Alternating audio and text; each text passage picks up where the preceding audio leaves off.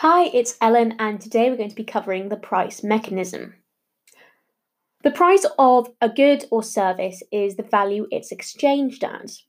The price mechanism involves using the invisible hand, which means the free market, to achieve an efficient allocation of resources. So the price mechanism shows how demand and supply interact. A change in the price of a good will change the quantity demanded. The price mechanism is free from bias because it is not governed by one human, but by lots of different agents interacting. So, what are the functions of the price mechanism? Firstly, we have the incentive function. Rising prices encourage firms to expand their level of output because of higher profits. Secondly, we have the signalling function. If the price of a good changes, this signals to the consumer or producer that they should change their level of consumption or production, respectively. And finally, we have the rationing function. As we know with the basic economic problem, resources are scarce. The price of a good rations that good. This limits supply to those who are willing and able to pay for it. So, how does the price mechanism operate locally and globally? Let's say, for example, local markets. In a local marketplace for fruit, if one market stall sold apples for £20 and sold out of 1,000 apples, then this is a signal for the firm to increase production and sell more.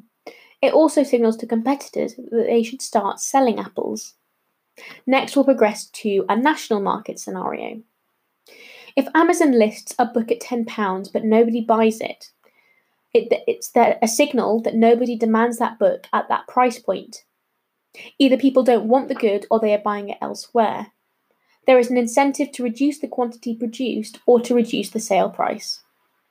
And finally, let's talk about global markets.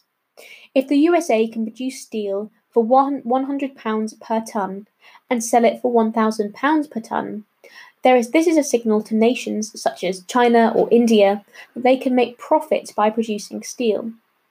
They have an incentive to produce steel and enter the market. So in establishing what the functions are of the price mechanism, you have three elements. You have the incentive function, the rationing function, and the signalling function. But what are the advantages of the price mechanism? First of all, it is allocatively efficient. There is no time cost because no one needs to be paid to monitor it. The process is efficient because prices are as low as possible, and consumers have control over what producers make. Yet the price mechanism also comes with disadvantages. Some goods objectively shouldn't be produced through the price mechanism. For example, being able to buy an organ through the price mechanism isn't necessarily fair. There will also be missing markets for some goods. Think, for example, street lighting. There will be a huge disparity in wages for low-skill and high-skill workers, and thereby increasing inequality. Thus, the price mechanism usually has no moral overlay or beliefs before a government intervenes. There are also perhaps some unintended consequences of the price mechanism. For example, market failure can arise because of this. Say, people who donate bone marrow might do it for reasons outside the price mechanism. By offering payment, it may discourage them from donating, which can lower the total amount of bone marrow donators.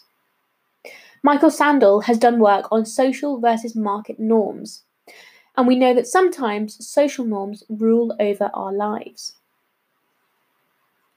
So in terms of the advantages of the price mechanism, we know it delivers allocative efficiency, and we know it's efficient because there is no labour or time costs, and prices are as low as possible, which passes on the benefits to consumers. But there are some problems with the price mechanism, namely that they are immoral markets, there may be markets which are missing, and there is no concern for equality. Thank you very much for listening to this episode about the price mechanism. Next time, we're going to be covering consumer and producer burden.